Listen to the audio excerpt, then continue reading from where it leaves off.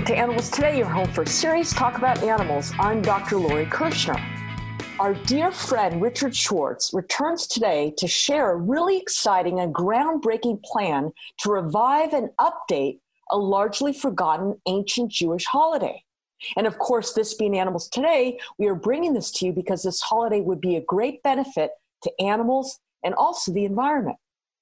So why would we want to do this? To resurrect and modernize a nearly forgotten holiday, and how would you go about doing it?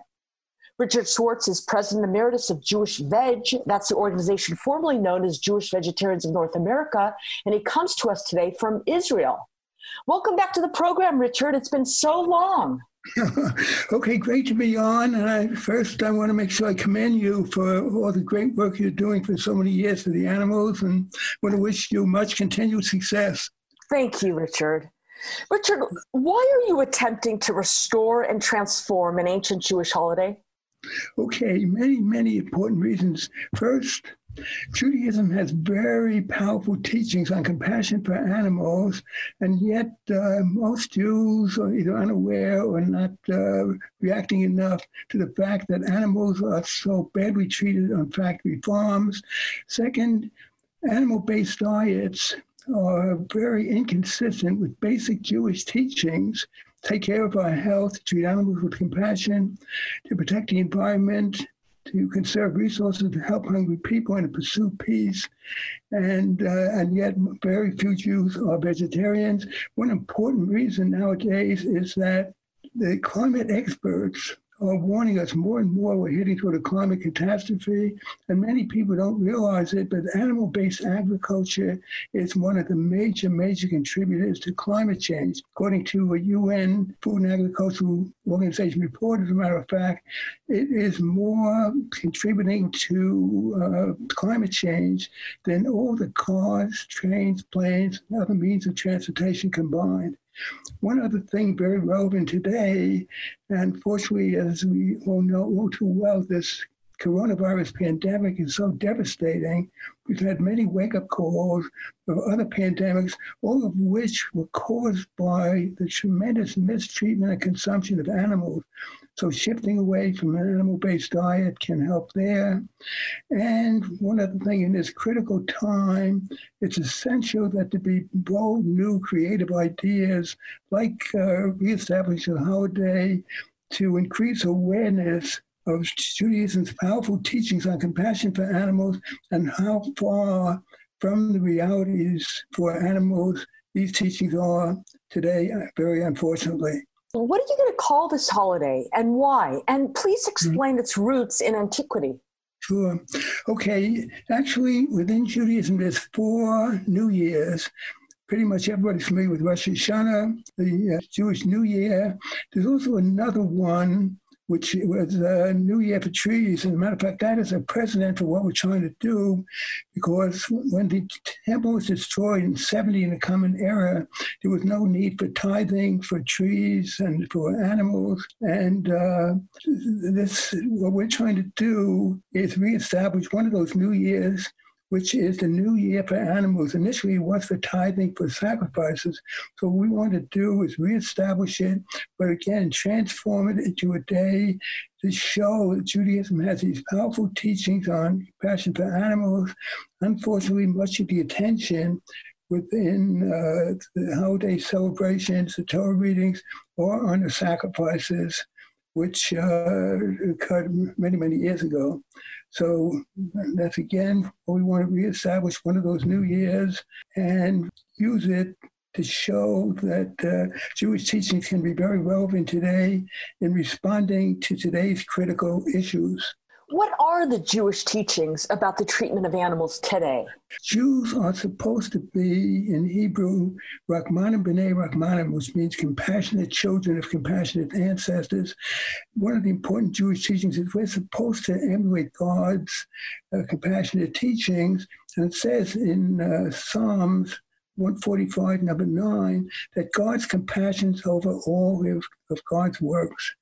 And many teachings, as a matter of fact, it was a test for choosing a leader, because the greatest Jewish leader, Moses, and King David as well, were deemed suitable to be leaders because of their very compassionate treatment of animals when they were young, when they were shepherds. And it's so important. It's part of the Ten Commandments. One of the Ten Commandments, of course, is people are supposed to rest on the Sabbath day, but it indicates that animals are also, means really the interpretation they should be free to roam in the fields and enjoy the beauties of God's creation.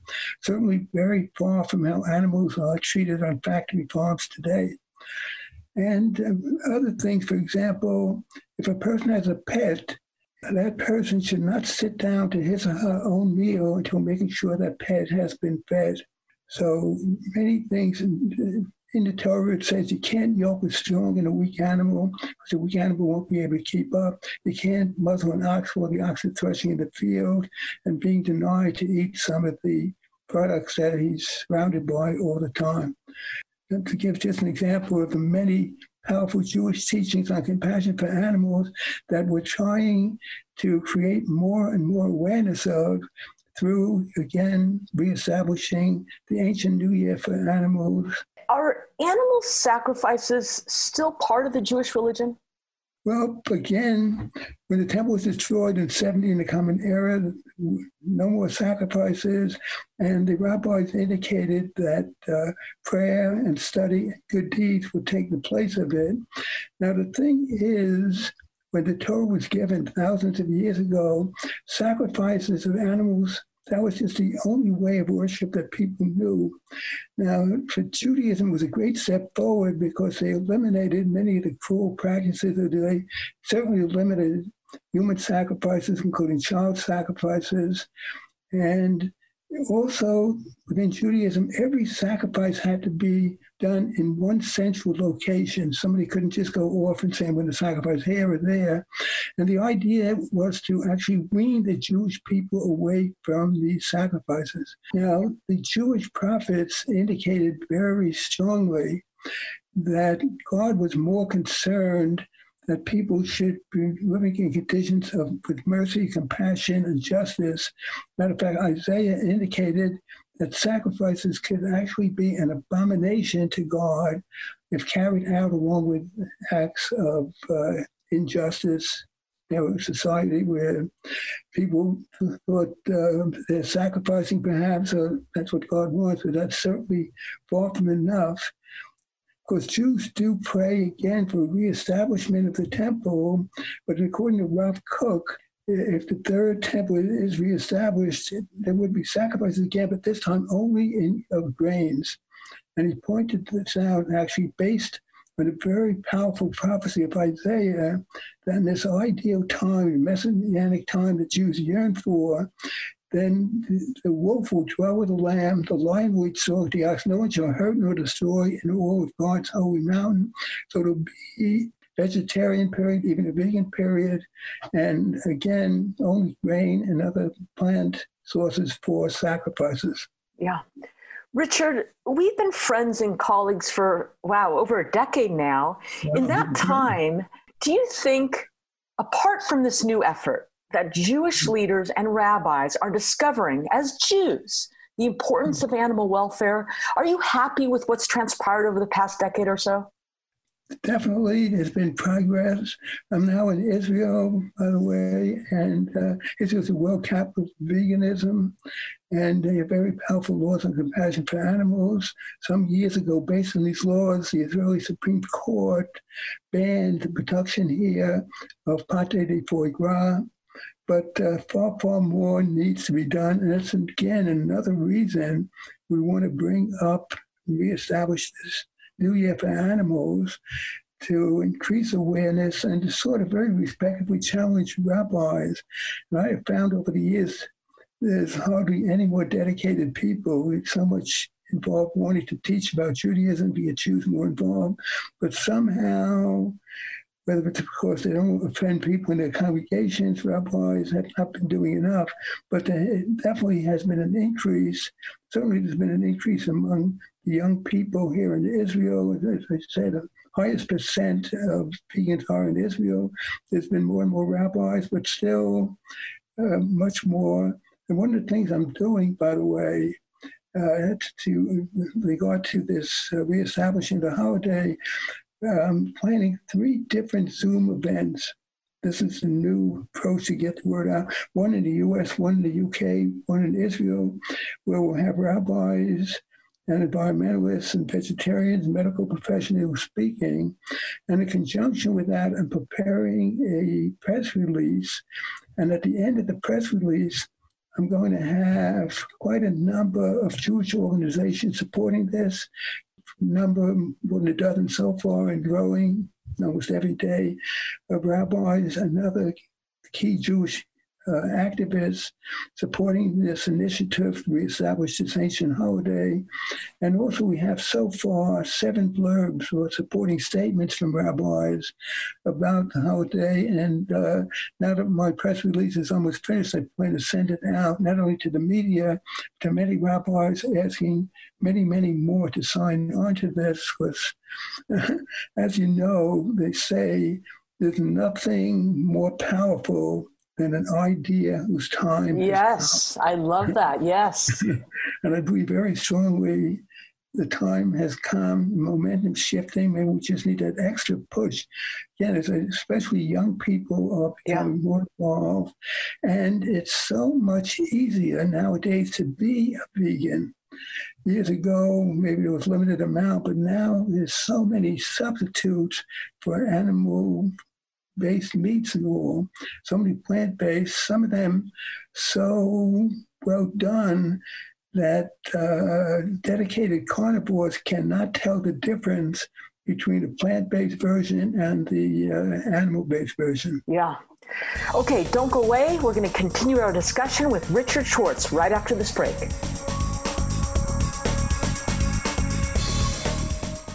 For the past 3 decades, International Society for Animal Rights has fought the battle against dog and cat overpopulation. ISAR is committed to raising public awareness of dog and cat overpopulation through ISAR's Worldwide International Homeless Animals Day. For a list of all ISAR overpopulation programs, please see their website at www.isaronline.com.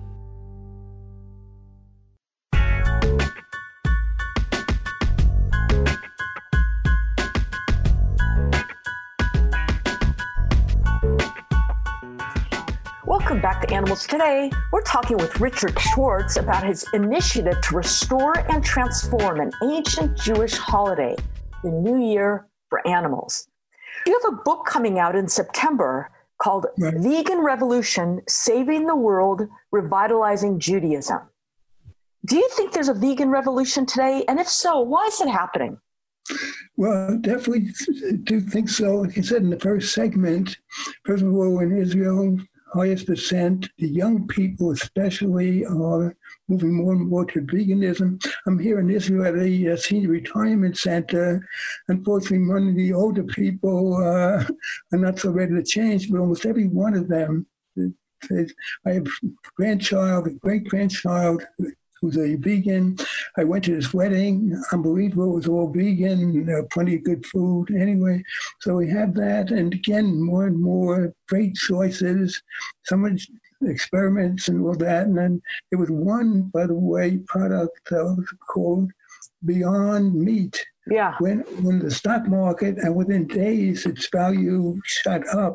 And especially now with this pandemic, where so many people at the meatpacking plants, so-called slaughterhouses, are coming down with that coronavirus, and that's a problem and making it harder for them. And that's another reason that plant-based foods are becoming more and more to the fore.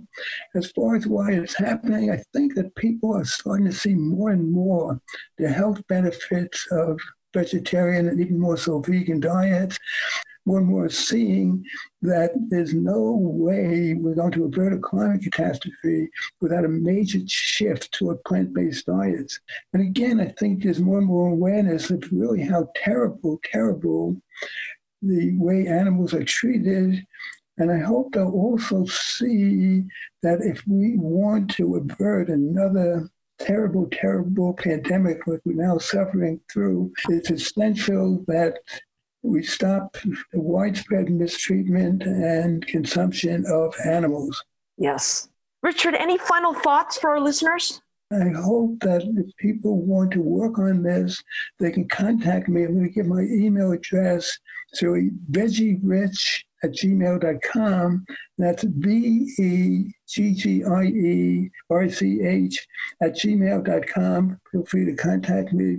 We just celebrated our 4th anniversary a few days ago, and I've been blessed with 3 grandchildren who got married, and I just became a great-grandfather. But this provides even more incentive because, when people get married and the great-grandchild is born, I think, what kind of world are we leaving for them?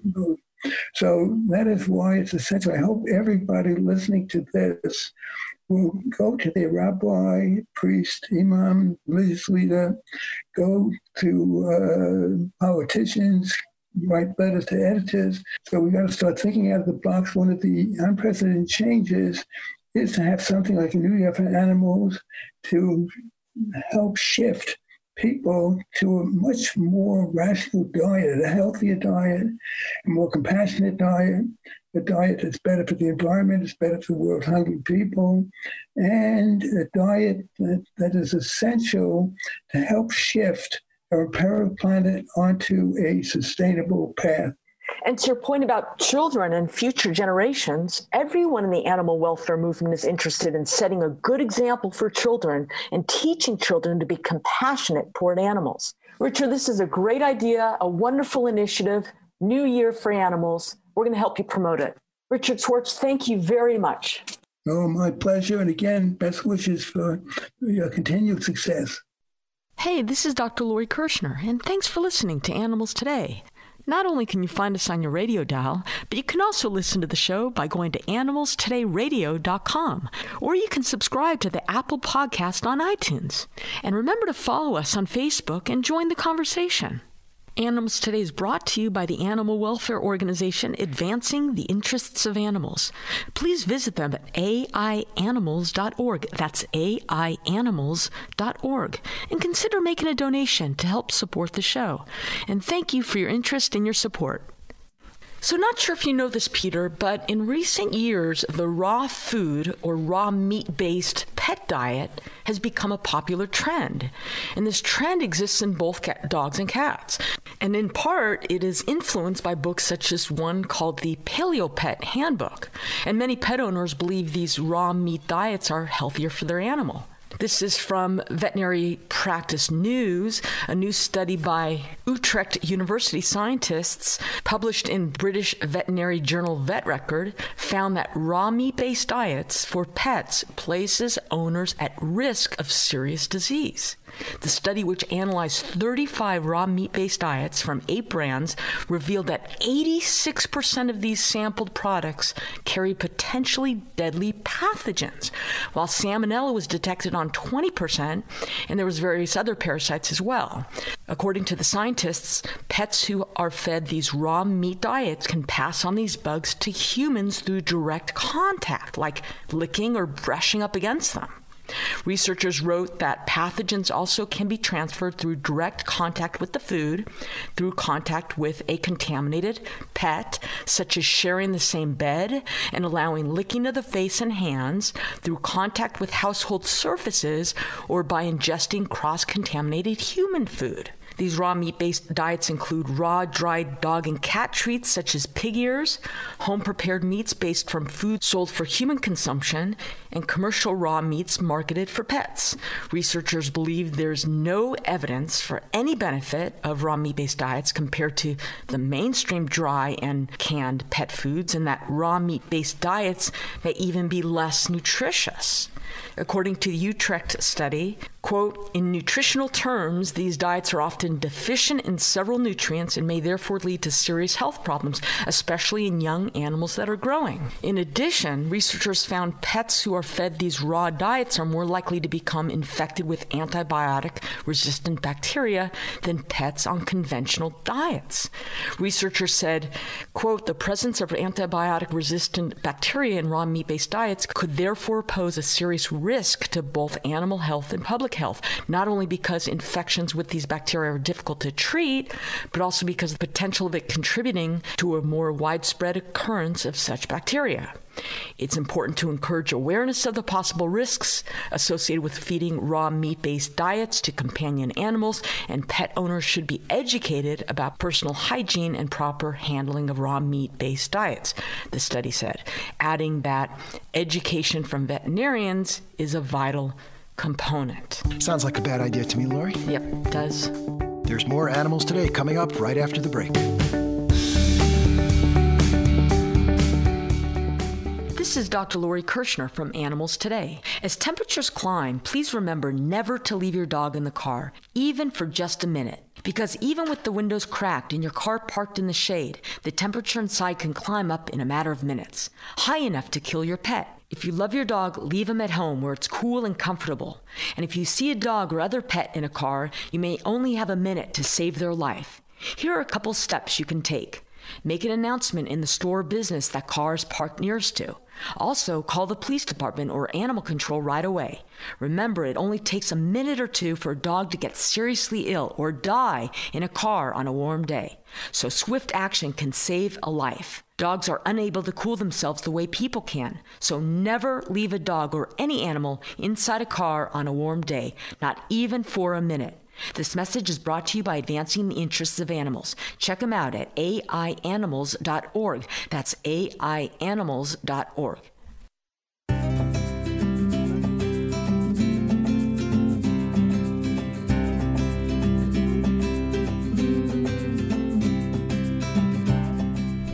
Welcome back to the show. We are going to be speaking today about animal hoarding.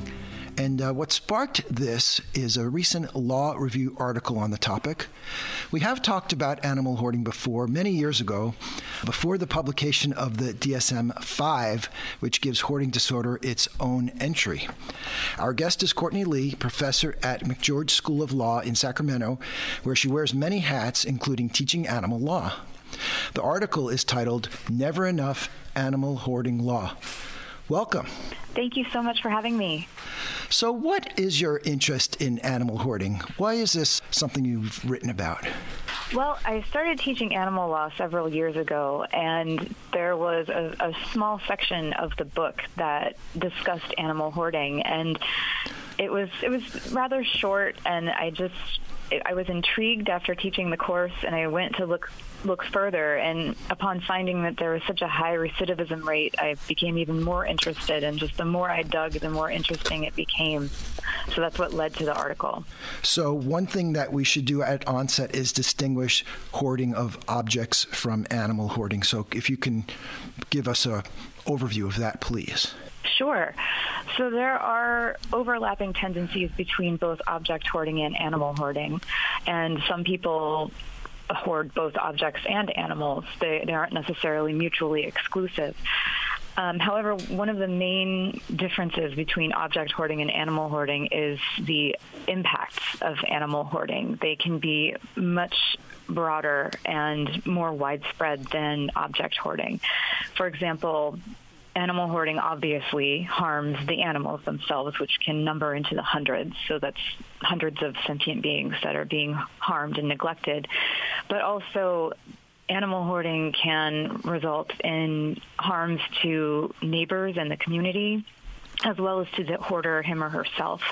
For example, animals will often in large quantities, when they are not cared for properly, emit odors that will be unpleasant for those living nearby or in the actual structure. Ammonia from urine could cause major respiratory difficulties. Also, large quantities of animals living together are more prone to produce more zoonotic diseases, and whether those diseases are airborne or perhaps get into the water supply somehow, it can have a wide-ranging impact on the community. This is in contrast to object hoarding, which often focus, anyone can hoard anything, but often the objects are newspapers, mail, bags, clothing, etc., that really could pose harm to the actual hoarder, him or herself, but aren't as detrimental to the surrounding communities, and certainly not to animals, unless that person also hoards animals. Is there something about the underlying psychology that's been identified between those who hoard objects and animals? There are some underlying psychological issues that are common to both object hoarding and animal hoarding. I'm certainly not a scientist, so I don't profess to be an expert in that area, but I know that often hoarders have the same obsessive-compulsive disorder tendencies. They may have ADD issues as well. Underlying, especially animal hoarding, but also to some extent object hoarding, is just the underlying compulsion to control the hoarder's objects and or animals. That also can be why animal hoarders often are found with carcasses of animals that have passed away in their care, because they have this compulsion to control. And unlike objects, animals don't last forever. Arguably, some objects don't either, but animals certainly do not. And often the hoarder is unable to let go of that physical remains of the animal that he or she has lost. So there are many cases where animal hoarders will be found living with hundreds of living and dead animals in their care. You write about 3 main types of animal hoarders. Can you go through those? It's interesting that there are now discrete categories identified. Yes, absolutely. And again, not every hoarder falls exactly into one category versus the others. There are some that overlap between categories. So first of all, there are what are known as overwhelmed caregivers. This is often the type of hoarder that's portrayed in the media more often than not. Overwhelmed caregivers mean well. They might start with just 1 or 2 animals.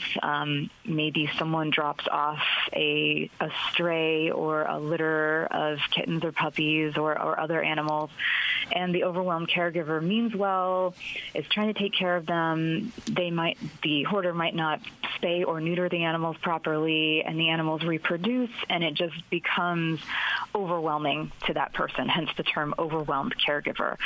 Often these overwhelmed caregivers are amenable to help, and if anything, they might even welcome intervention from agencies that want to step in and help them and help the animals. They are not very combative, typically speaking, and they are less likely to go back to their old hoarding ways once there has been intervention.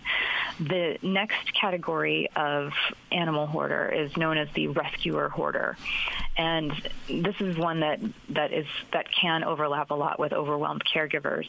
The rescuer hoarder might start as an overwhelmed caregiver, but if left to continue without any kind of assistance, might lapse into this rescuer hoarder category, which is someone who ultimately becomes delusional to the point that he or she believes that he or she is the only individual that can save these animals, the savior who is the only one who can provide proper care, even though in reality the hoarder is not providing proper care at all. The rescuer hoarder might begin by taking in animals and attempting to find them homes.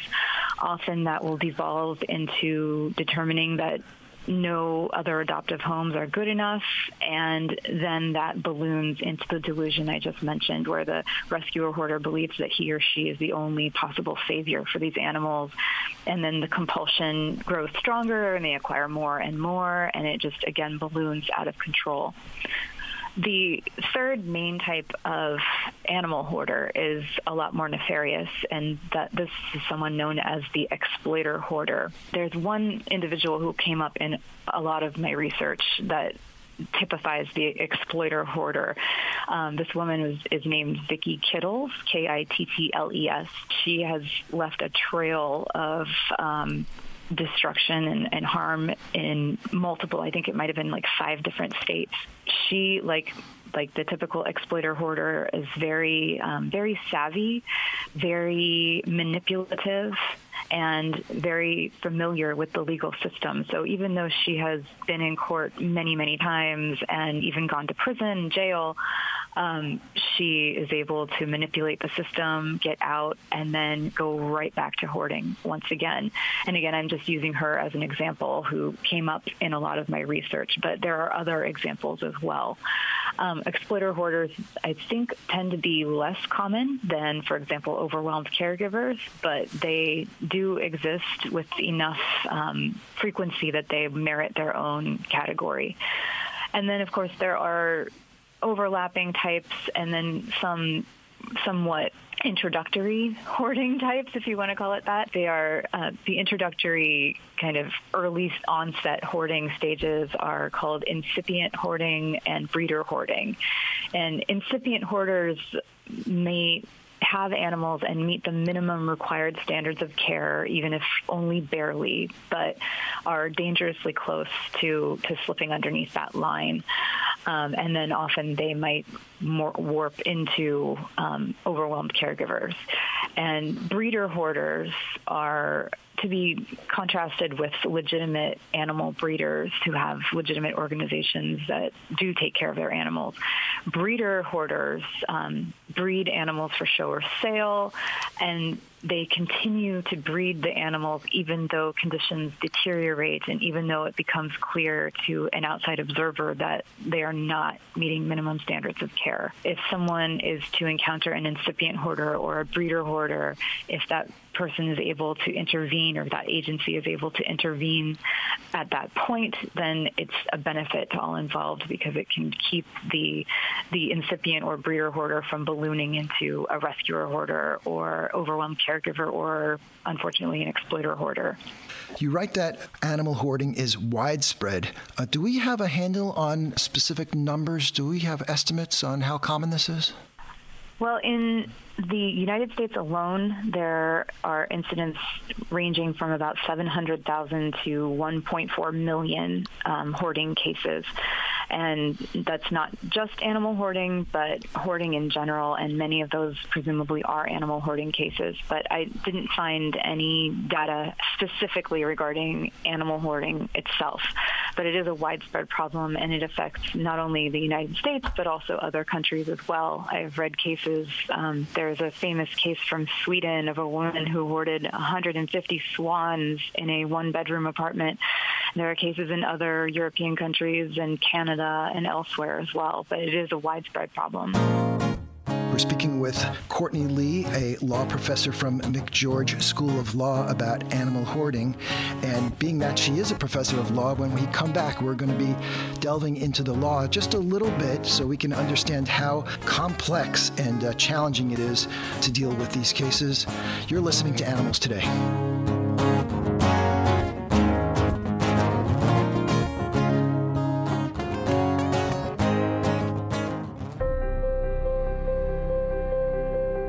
Every day in our community, countless animals are starved, beaten, and abused by people. And sadly, most of these cases go unreported, and the abusers get away with it. And in many cases, someone knew about the abuse but did not report it. So if you see someone hurting an animal, or even if you just suspect something, call the police or animal control right away.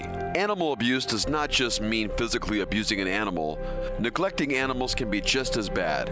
So if you see your neighbor's dog being underfed, left without water, or tied up in the backyard without protection from the elements, it is important to report that too. In many cases, you don't even have to give your name, and your phone call may save an animal's life. Also, we know that many violent and abusive adults got their start by first abusing animals. It's true, people who harm animals often turn their violence against other people, and that is a cycle we need to break.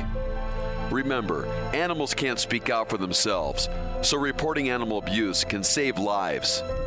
This message is presented by Advancing the Interests of Animals. Visit them at www.aianimals.org. That's aianimals.org.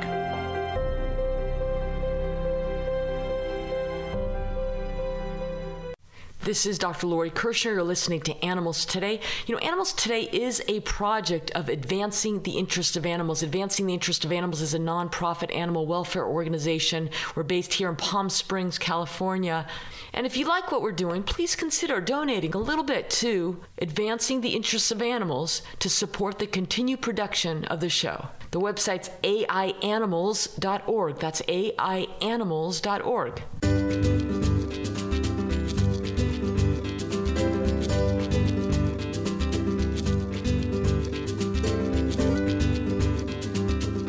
like most people, you have lots of plans: a financial plan, an exercise plan, a career plan.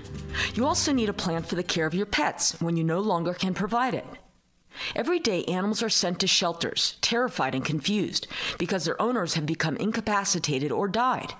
Unfortunately, many of these animals get euthanized.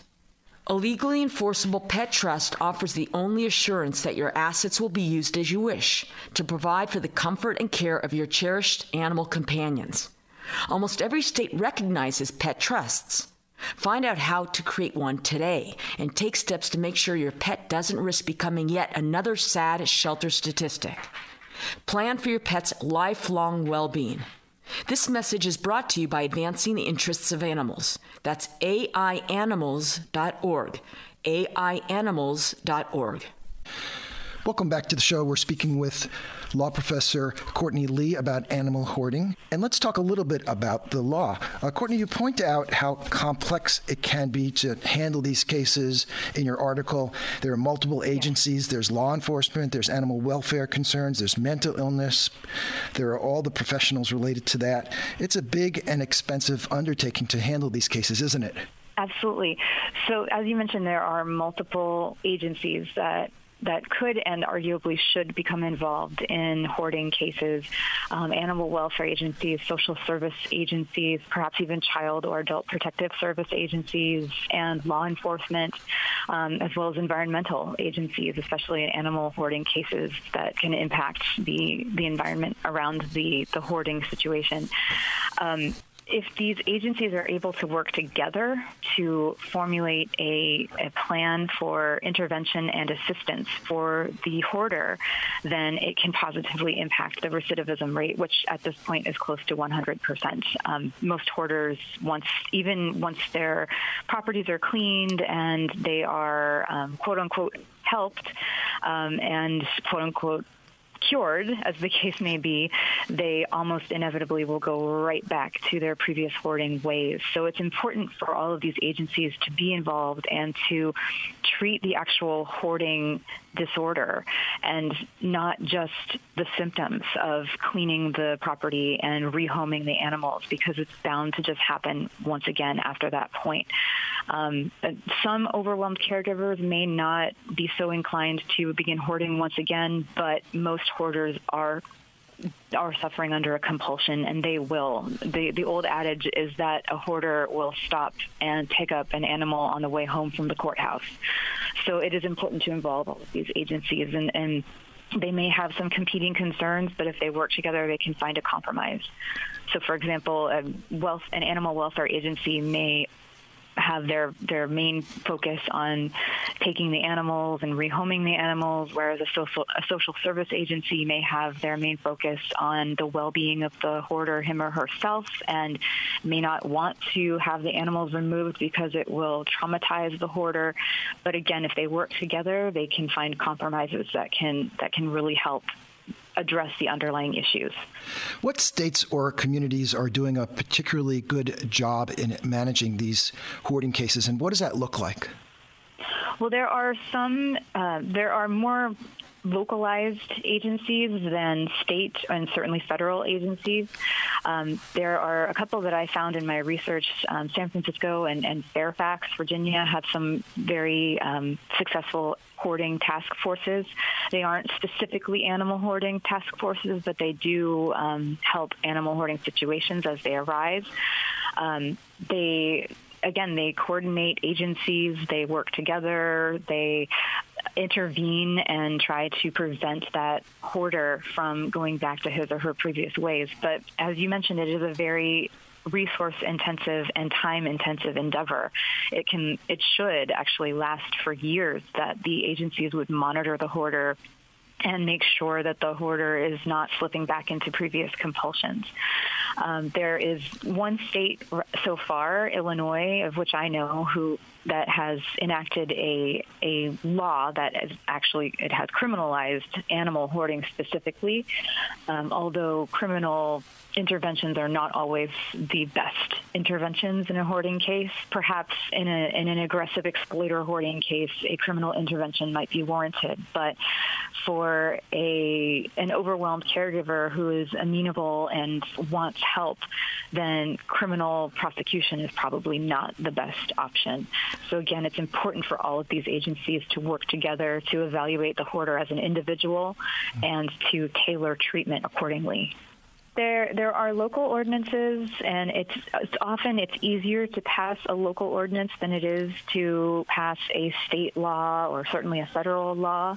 Yeah. I advocate in my article that there should be a generalized, uniform definition of animal hoarding, because a lot of these ordinances define animal hoarding differently, and that results in different interventions, different treatments. If the United States, for example, were to adopt one definition of animal hoarding, that would then increase the possibility of uniformity in treating the disorder. I advocate for animal hoarding to be included as a definition in the DSM-5. You probably remember the name of this better than I, but I think it's the Diagnostic and Statistics Manual for Mental Disorders. It's produced by the American Psychiatric Association, and it does list object hoarding as a separate disorder, which is recent for this new edition of the manual. But if it also were to list animal hoarding separately, then that would allow greater uniformity in treatment. It wouldn't necessarily solve the problem in and of itself, but it's a step in that direction. I also mentioned that it might be nice to include animal hoarding within the Animal Welfare Act, which is the only federal law that is enacted to protect animals. However, I think that's a little anticipatory. I don't know that that's really going to happen anytime soon. The Animal Welfare Act has been around for a while, been amended many times, and I doubt that that's going to be very high on the list of priorities for the Animal Welfare Act. But I think including a definition in the DSM-5 is one start. And also looking into different types of intervention for hoarders is vital. I mentioned collaborative justice rather than just criminal intervention or just civil intervention. Sometimes involving law enforcement isn't necessary at all or even productive at all.